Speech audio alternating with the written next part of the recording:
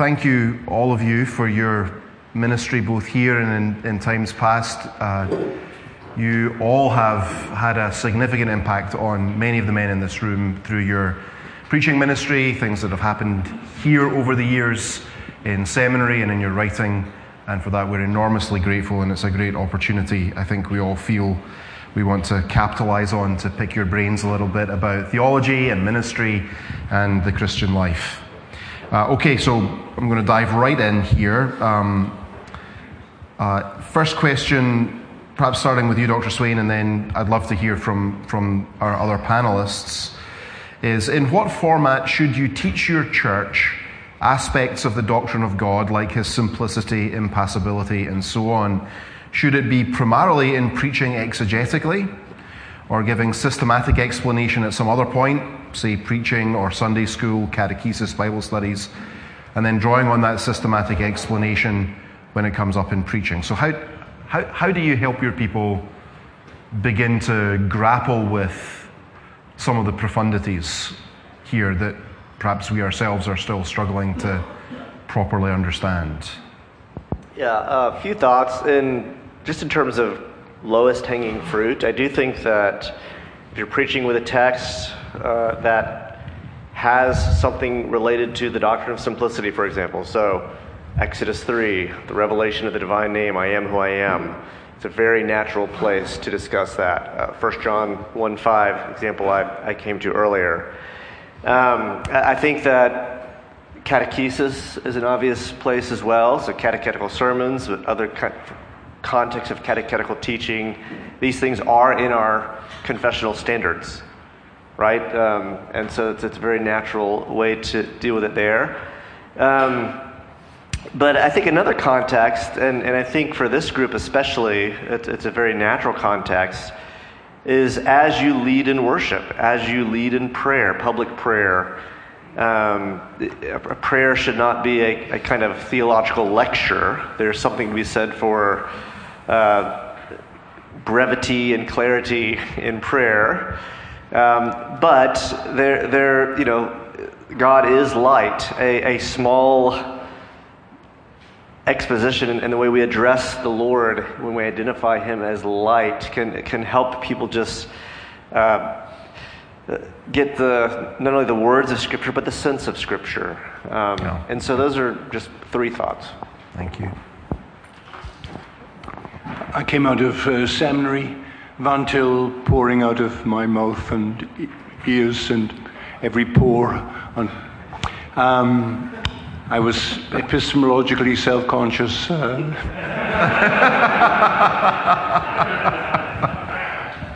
There were just the ordinary little old ladies and people there, and it was not a happy time, really. I had been a student for 24 years. The first year, that atmosphere was the entire atmosphere of my life. Preparation for university, then graduate school, and I thank God for all those men, Stonehouse and Young and John Murray and Ed Clowney and Meredith Klein and Van Til. That I didn't take advantage of all that I was being offered. It's been wonderful to hear these two papers on the nature of God, and our preaching is often too cerebral and too academic, and they're not lectures. And the mind is not the end. You do address the mind. You have to address the mind. And from the mind, you have to address the conscience. And through the conscience, you address the affections. And that's the goal, because the great end of our Christian lives is to love God, to love Him with all our heart and soul and mind and strength. And to know God is to love Him. And so the attributes of God, especially ontological attributes, non-communicative attributes, those are anything that humbles us. But the end is to humble us, isn't it? That's the end of all teaching. God resists the proud and He gives grace to the humble. And so these truths, they are to be familiar with you. They are to be as familiar as the doctrine of justification, that God has constituted a righteousness, that righteousness is in the man Christ Jesus. He imputes that righteousness to all who repent and trust in him, and declares then, in an act of justification, those people to be righteous. And you know that, and that's just the stuff of doxology and believing meditation and prayer. And so too the doctrine of God, everything that God has revealed, and every question that we are asked, and they're very practical questions. The sovereignty of God is immensely practical. There was a child that was born and lived 8 hours and died, and the sister 3 weeks ago said to Dad and Mum, why did God take the trouble of giving us that child if he was going to take her away in 8 hours? And that's an enormous pastoral question for an 8-year-old. And you have to know God, and you have to be familiar with him, and you have to speak about God to a child with that enormous divine and moral problem facing it. And so familiarity and sweetness. You then take Berkhoff with you into the pulpit and read bits. You know that. You've got to talk familiarly about how grand God is. It's helpful. I'll just add one thing. I think primarily it's preaching of the word, and that's one of the reasons I've been firmly convinced all my days that we should have 3 worship services a week: Sunday morning, Sunday evening, and Wednesday night. And the Wednesday night is, of course, a prayer meeting, but I believe you should have preaching, or at very least a Bible study. Maybe it doesn't have to be a completely formal sermon, but a Bible study with Bible content. I remember many years ago in Dillon, I only did this once in my ministry. We went through the Westminster Confession of Faith, but otherwise I always took passages, lectio continua, preaching through books. And I agree with Reverend William Still of Aberdeen in his amazing book to me, The Work of the Pastor, that as you preach through the Bible, you don't neglect Malachi or Genesis or Proverbs or Revelation or what. You seek your whole life to be preaching through the entirety of the Word of God written. And thus, as you're going through, you'll be covering all the major points about God from different perspectives. But I just, maybe this is advertisement or pushing it a bit, but I honestly don't see how you can do that with 1 service a week. I don't think it's enough. I really don't. I humbly ask you to reconsider your position if you only have 1 service. I'll say this, and you'd never know who it was. In fact, I can't remember who it was, but I had that's fortunate. I had a former student, one of my many, I love them all, and I saw him at one of the PCA General Assemblies, and rather than just, change the time of day, but rather than just leave it superficial, I said, well, what are you preaching in your evening service? He looked down. Well, I don't have an evening service. And I suppose I shouldn't have done it, but I said, well, why not? He said, it's too much work.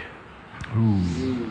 I never said another word to him about that. And I thought, the Christ of Calvary, the Christ left the glories of the Father and came down and poured out his soul for me and saved my soul and called me into the ministry. It's too much work to preach 3 times a week. So enough of that. You will cover who God is. And obviously, I ran a catechism class all those years and catechized the children and so forth and so on. But I believe we need multiple services in a week. And God is worth our best, our all. He's worth the greatest efforts of our lives. I'll add this.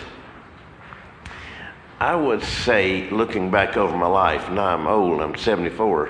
Never thought I'd be this old, but it's the Lord's will to have left me.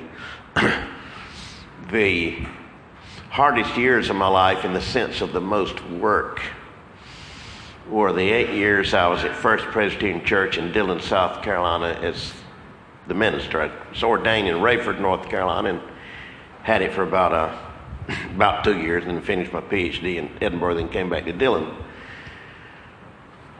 But I was preaching 3 times a week, 3 different books. I was covering, I don't know, I started out in the morning with Gospel of John, in the evening 1 Samuel, and Wednesday Proverbs, and so forth. I've never worked as hard in my life. Now, I've worked hard all my life. When I came to the seminary a few years later, it was a great amount of work to get those lectures together, and the second year and third year easier than the first, which are always upgrading. But never have I been under the pressure of such work as to prepare 3 sermons a week to the same crowd. But thank the Lord I did it. And people began getting saved. Of course, they were kind of Scottish background and hesitant, reserved and hesitant to tell you anything. They didn't want to admit they got saved because they've been a member for 30 years. And when I got ready to leave, about a third of the church came by to see me in private and said they'd gotten saved. I said, well, surely you were saved. Maybe you're illuminated. No, we know whether we're saved or not. And a lot of them, it was just in the preaching of the word. Anyway, there it is. Thank you. Thank you. All right, so we had several questions for Scott about resources. So maybe you'll give us entry-level, intermediate, serious. Where do you turn? Maybe some neglected resources, older resources, newer resources, things you've written. I know you've written several volumes, which are on, some of them are on the table in here, things you've edited as well, that get at this or different aspects of the doctrine of God. But help us, put some resources in our hands. Yeah. I love Herman Bavinck, and I think that his section on the doctrine of God is one of the strongest sections in that 4-volume work.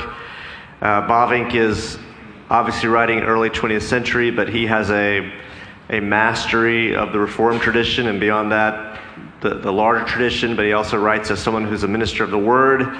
There's a warmth, there's a doxology to his treatment of the divine attributes. I remember there's a section where he's riffing on a point I made earlier, that the doctrine of God is really the central doctrine of all theology, and every doctrine is the doctrine of God. God the Creator, God the Redeemer, God the Consummator. And he says, for this reason, systematic theology is actually a hymn of praise. It's all doxology. So again, for this room, probably everyone in this room owns Bavinck, but I think that's a good kind of introductory resource. The things that I have found helpful, and I think the things that repay study for the ministry of the Word and the consistent expository preaching that has been committed here. Sources like really commentaries. So Martin Luther's commentary on the book of Genesis, Martin Luther's commentaries on the Psalms. I almost don't want to think about doing anything with a psalm without reading what Luther does. Well, what's fascinating about Luther is, of course, he's the great preacher of justification by faith alone. But in his commentary, one scholar has written a book on Luther's commentary on Genesis, and he said essentially the whole thing is Luther talking about God's action. There's a Christocentrism that is healthy and good. I'm grateful for it in contemporary preaching. But in many cases, being Christ-centered means either being atonement-centered or being justification-centered. Oftentimes the focus is on the work of Christ, rarely on the person of Christ, and rarely, in a sense, on the fact that Jesus is the I Am. He is Yahweh in our midst. Well, reading Luther's commentaries is a good way of correcting that. And it's interesting how he brings in these very kind of sophisticated topics, but shows their practical relevance. I mean, read Luther on Psalm 90, talking about the eternity of God and what a comfort that is to the believer. I would say the same thing for Augustine's commentaries on the Psalms or Augustine's commentary on the Gospel of John. These are sources where you have folks who, as was just said, someone who's familiar with the Lord, right? And who knows how to expound the Lord as he presents himself to us in the Word. In terms of probably more advanced sources, the Dolezal book is actually a good introduction. Dolezal has also written another book on simplicity. It's primarily philosophical, but it's a solid treatment of divine simplicity. I just lost my train of thought there. I was going to recommend something else. If I think about it, I'll come back to it. Okay, good. This is for Jeff Thomas. Why would the supremely articulate Holy Spirit, who breathed out the written word, intercede for us with groans too deep for words? Well, the son of a gun came and he preached on that text and he's disappeared. And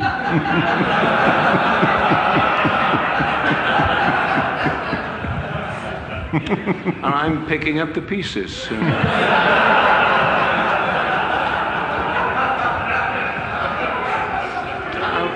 I was praying about this session, and I was saying, Lord, no hard questions now. Questions like, why is Wales the most beautiful country in the world? I'm the authority here on that, and you're getting married in 8 weeks' time. Tell us how beautiful your wife-to-be is. And I'm the authority on that too. And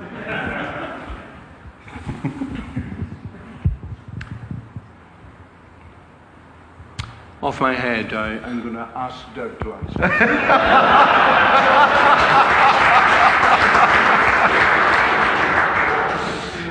I believe that it's not so much the groans of the Holy Spirit, it's groaning inside of us. That we very often, we're in fellowship with the Lord. We don't know exactly how to articulate some of the massive things that are within us and that are upon us. And I like what B.M. Palmer said of New Orleans, and he is paraphrasing John Calvin, that the Holy Spirit re-echoes the intercessions of Christ inside of us. And so we don't exactly know all that Christ's will is for the situations in which we're concerned that he has laid upon us, and we can articulate much of it. But they're mysterious elements, they're elements of vastness and evident things of heaviness. And so the blessed Holy Spirit is coming from the throne. And what Christ has planned and desiring for this situation, he uses us as a conduit.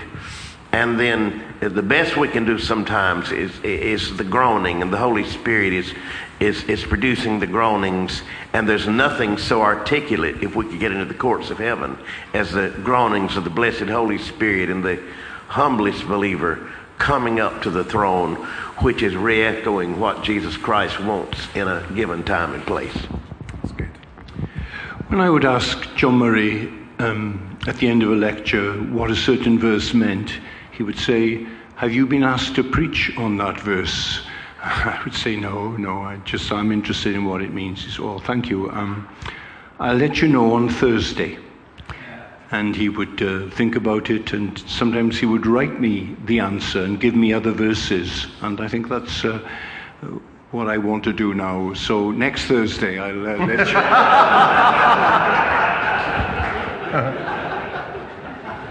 All right then, Jeff, try this one. Not to let you off the hook, in other words. After, I don't know if this is correct, you tell me, after 50 plus years? 50 and a half. In the same church or in gospel ministry? No, in the one church. In the same church. What's your first counsel for the young pastors here? Well, I think a mistake I made was to do a Lloyd Jones morning and evening, and do systematic expository preaching at both the services, and I think that was a mistake. I think do a Lloyd Jones in the morning, and especially to concentrate on the New Testament epistles, because that's the climax of redemptive revelation, and to go through Philippians and 2 Timothy, and I think that's where you start, and buy the best commentaries on it then, and get your Pauline theology sorted out, and preaching lots of helps in books and online. And then in the evenings, do a Spurgeon, and preach in the evenings on the big texts of Scripture. "Look unto me and be saved, all the ends of the earth, for I am God, and there is none else. Turn ye, why will ye die? God so loved the world, to vow by grace are ye saved through faith. And the Lord is good, a stronghold in the day of trouble. He knoweth them that trust in him." You know, those texts, God has honored that preaching for several hundred years. He honored it in, Wesley's most famous open-air sermon was on a very theological text.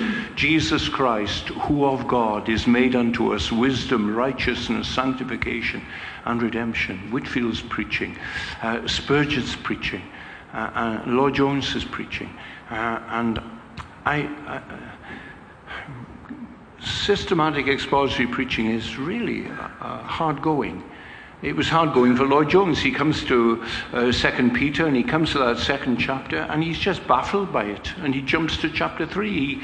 He did, with his mind, found that most difficult. He comes to the end of chapter 2, and the last 2 verses on homosexuality, they're not there. I was preaching through Romans, thought, oh, he's a doctor, he'll know now. He'll know what to say and how to help homosexuals and so on. It's as if those 2 verses weren't in Scripture.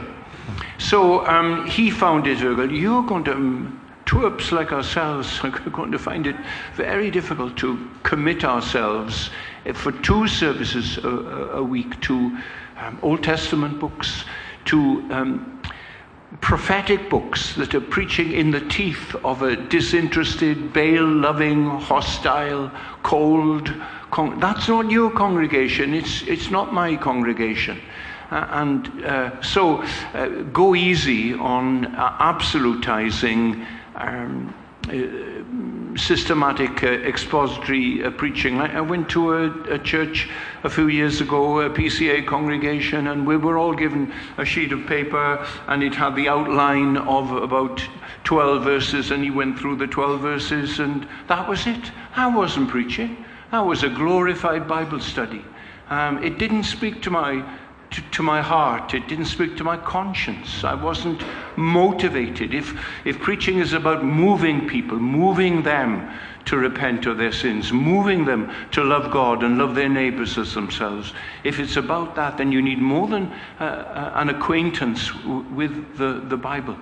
You need ask for the Holy Spirit and be sensible about your preaching, and learn to preach on the big texts of the Scripture at least once a week. And that's the thing I regret that I didn't do.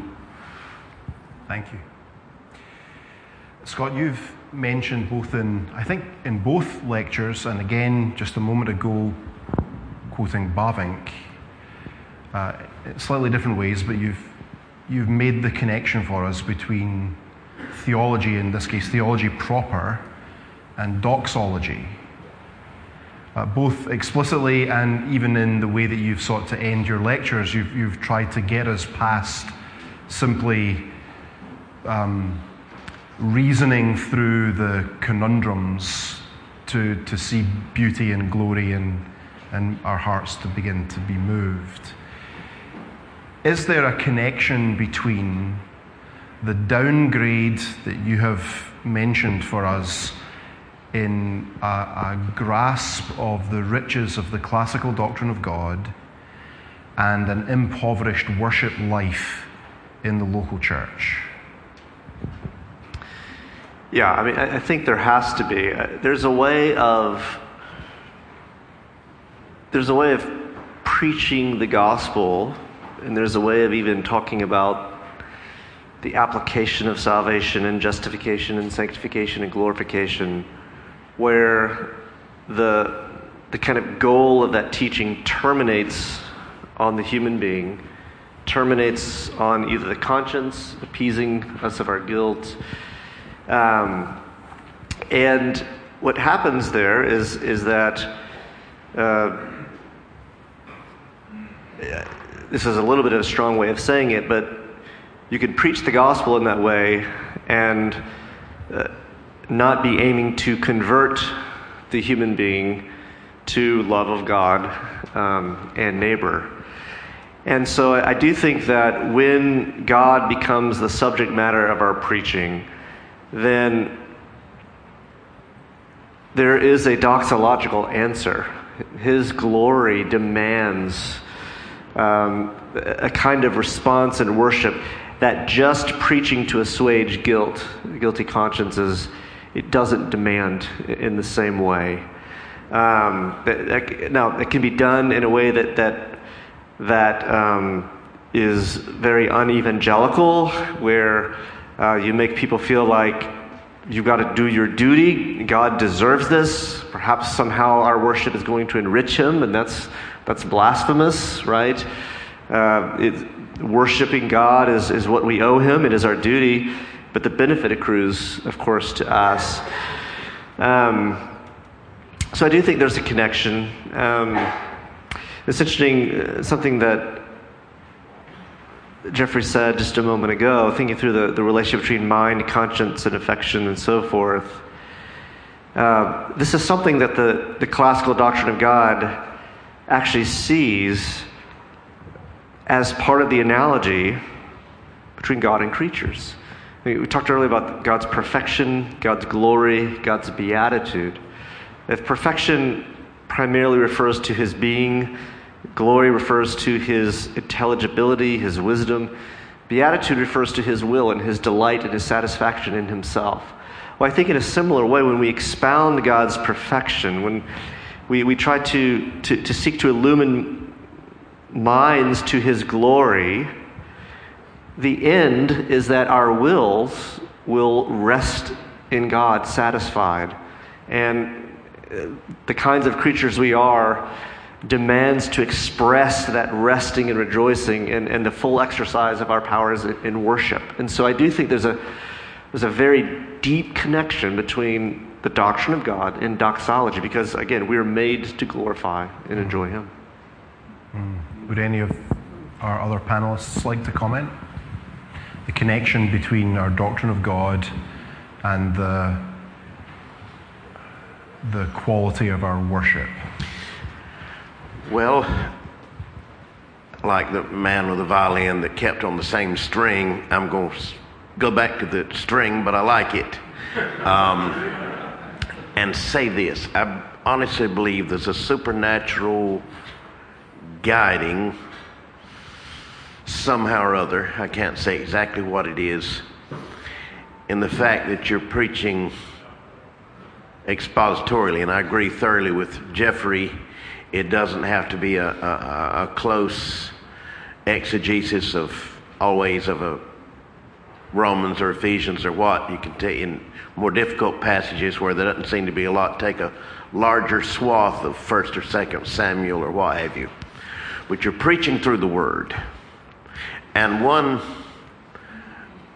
passage follows another one in your regular pulpit work, and you have people praying for you that you'll be helped in your study. I remember when I left Scotland, where I had a lot of relatives in the Isle of Skye and other places who were very keen Christians.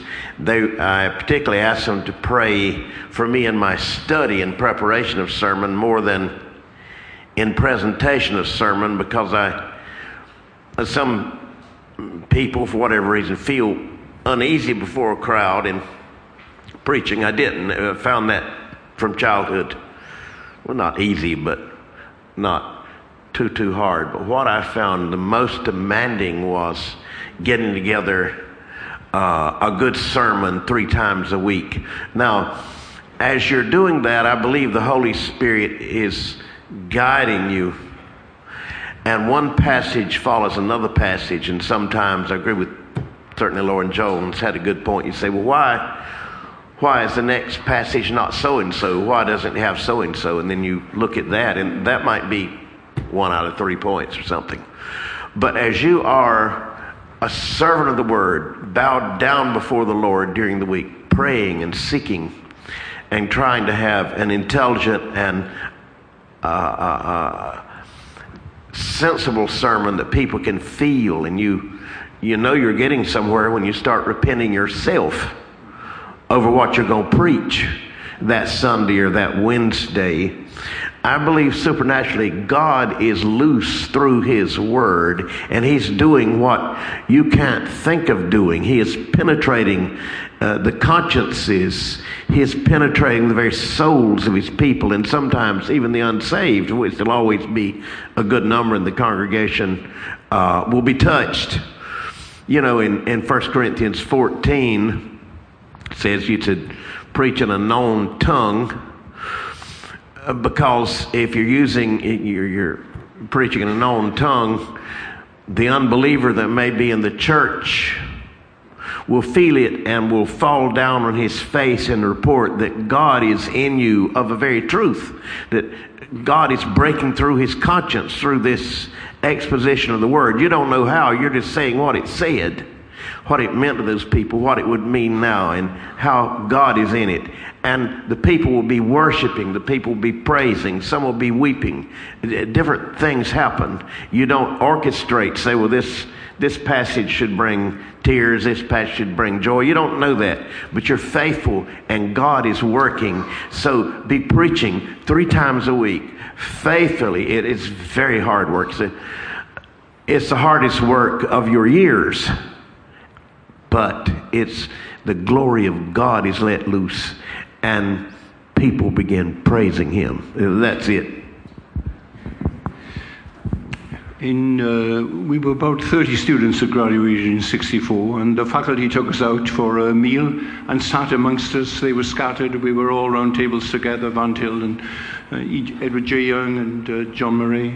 And they got up one by one and they gave us exhortations about the future. John Murray got up and said, try to specialize in some subject that you find interesting. Read about it. Read as deeply, as widely, as often as you can. You may find in 20 years' time that a new controversy emerges in the church. And because of the studies you've done and the work you've done, you're able to give great assistance to the church at this time. I was I've been traveling for 3 weeks around the South mainly, and I was in Texas in a conference of 1,000 people in Denton, the Fellowship Conference, and a brother got up and he spoke on the fatherhood of God. We all used to say that the Holy Spirit was the neglected person in the Trinity. I think God the Father is the neglected person in the Trinity. And it was beautiful. It was beautiful. It moved me. to think the verses that he quoted and drew our attention to by our Savior and the apostles. I thought, I should have specialized in the fatherhood of God. I won't say who texted this, who submitted this question, but if you want to know, ask Terry Johnson. He can let you know who sent this in.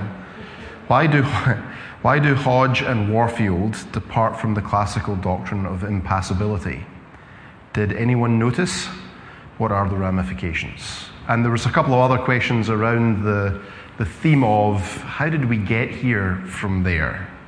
How did we find ourselves at a place where in what seems like the main artery of contemporary evangelical and Reformed or Calvinistic books and writing and teaching, a doctrine of God that is quite unlike the doctrine of the Reformed Orthodox and the Reformers and the Fathers? How did that happen? And we're only just now beginning to sound an alarm bell.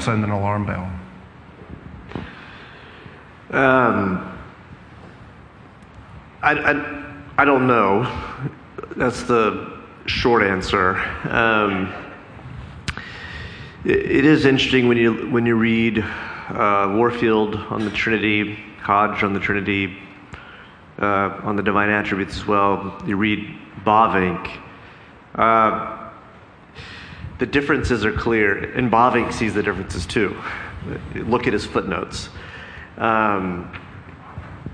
I do think it has something to do with, again, some massive changes in philosophy and theology in the 18th and 19th centuries.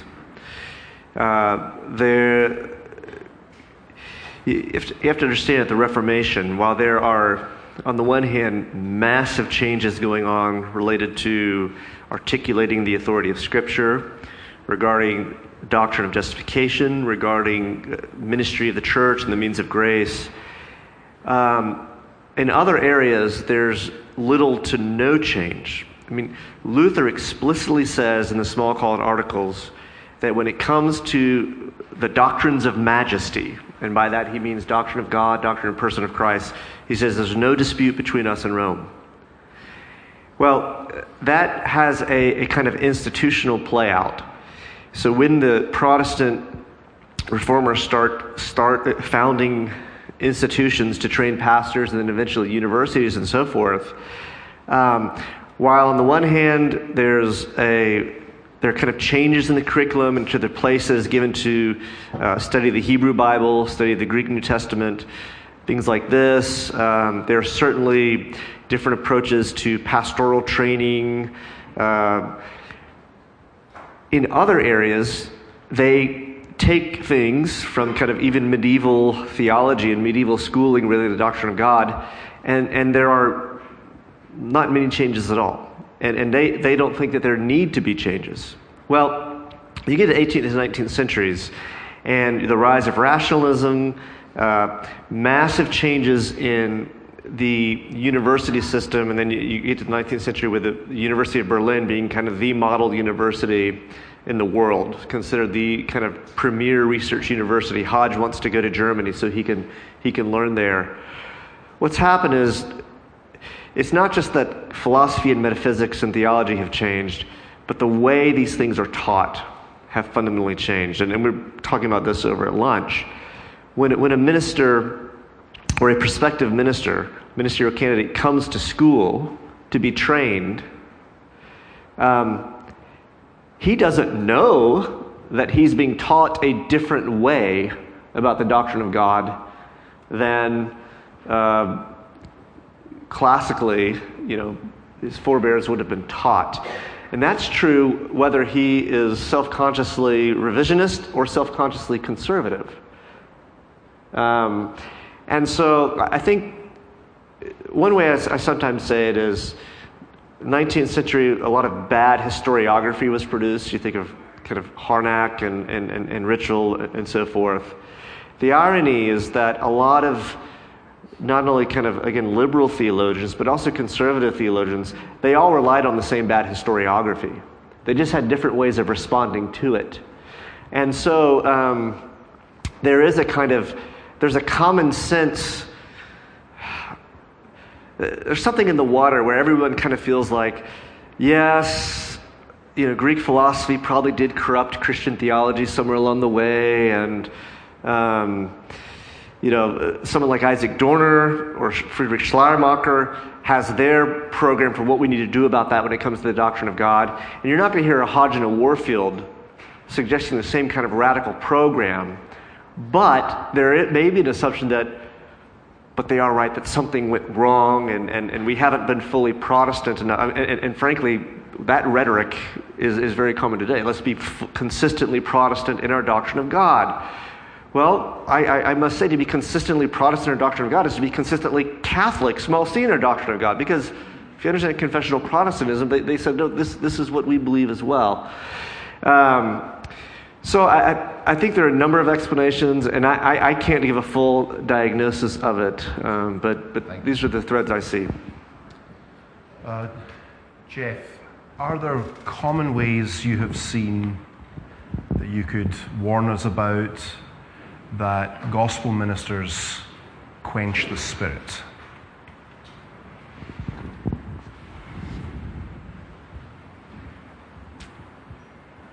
Perhaps you'd start by telling us what it means to quench the Spirit and go from there. The Holy Spirit is a person. He loves, he longs for us. The James verse, the better modern translations of it, he yearns over us. He can be grieved. He can be quenched. Anything that dishonors the one he glorifies quenches him. Anything that ignores someone he loves so much quenches the Spirit. Everything that goes against what he is doing in your lives, in sanctifying you and making you like the one he loves most. Any resistance to that and loving the things of the flesh, that grieves him too. A barren familiarity with holy things grieves him. Reliance on anything except Jesus Christ and his finished work. Even the regularity of our devotional lives. You know the story of the man who hadn't missed a time of prayer for 40 years. And one morning, his alarm didn't go off, and he was sleeping. And he saw the devil in a dream who came to him and said, "Hey, you're missing your time of prayer. Time to get up. Wake up." And he said to the devil, "What are you doing? What are you doing waking me up? Why do you want me to pray?" Devil said, "Oh, well, I was an angel of light and I appeared before the Lord and I know what it's like. And no, it can't be that. You can't want anything good from me. And you wanting me to pray." And he woke up in a cold sweat and lay back on the bed. "The devil wants me to pray." And then he thought of the way he looked at his devotional life and his times of prayer. He thought how he had exalted himself in his regularity that he hadn't missed, that really he was launching into eternity. His confidence as he faced God was not primarily the Lord Christ, but it was his self-mastery and his personal devotions. And he had to repent over that, and he had to think much about it. And he came to this conclusion, if you'll hear me. God loves our sins when they're mixed with repentance more than he loves our virtues when they're mixed with pride. It's a very solemn thing. It's a very solemn thing. What grieves the Spirit, you say?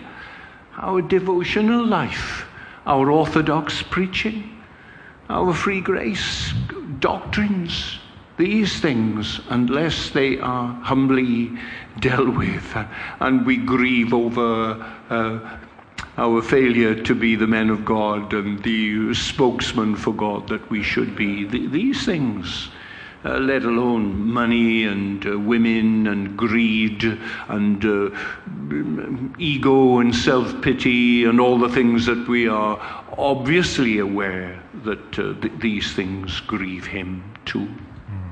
Thank you. Dr. Kelly, I think this will be our last question. 2 questions, really. Number 1, when is Volume 3 coming? David, that depends on how hard you pray. Let me give a self-serving excuse, which is worse than nothing. The Volume 3 is to be on the Blessed Holy Spirit and other matters. And I moved my books from Charlotte about a year and a half ago, thousands of them, and they're packed in a storage facility. I've just finished, with the help of the Lord's people, sending money. It's not all paid for, but enough to get the building up, to spread the books out. And we've got next to raise some to put the shelves up. And then I'm going to spread out the books and get the 3rd volume written if the Lord helps me, and the rest of it. So I've done a lot of chapters and books, and I'm revising sermons on Deuteronomy day by day. But I hope to get on that by the month of May. And I imagine it would take about a year and a half. And it might, I've planned with the editors to do 4 volumes. I don't know if I'll live that long. When I walk and look at myself in the mirror, I don't always enjoy what I see. The sands of time are sinking, but the dawn of heaven breaks. So you all pray for me, and I hope in about 2 years from May, or a year and a half from May, it'll be ready. Good. And we look forward to that very much. Okay, one questioner asks, and this is a reflection of things he said he's hearing from many others. Quote, I'm losing my elders due to age or moving or passing, and I don't know, or it's hard to know where to find new ones. How do we raise up a new generation of elders and churchmen that know and will maybe fight for the gospel and the Reformed faith? Have we lost a generation of godly men? That's a very serious question, and particularly when you're not in a larger church, it faces you. When I was younger, much younger, I spent a fair amount of time with young men, one of whom is here, and as it were, poured my life into them. And so they've carried on after I've been gone from Dillon a long time. They've carried on what I believed, what I was zealous for, and have been able to do it, and have been elders a long time. At the age I am now, I don't know how much more I'll be able to do, but I am willing to spend time with people to share in their life, let them come to my house, share in my life. And that's one of the ways that you train people to be elders, that will assimilate the responses of a Christian family, a believing family. And that does take some time, and then they'll be some of your best elders. That's kind of it's not a easy thing to do, but it's, quote, ontological. It's how you do it. Mm-hmm. Thank you. I'm going to ask Dr. Terry Johnson if you would close our time in prayer. Before we do that, I think we owe these men an expression of gratitude.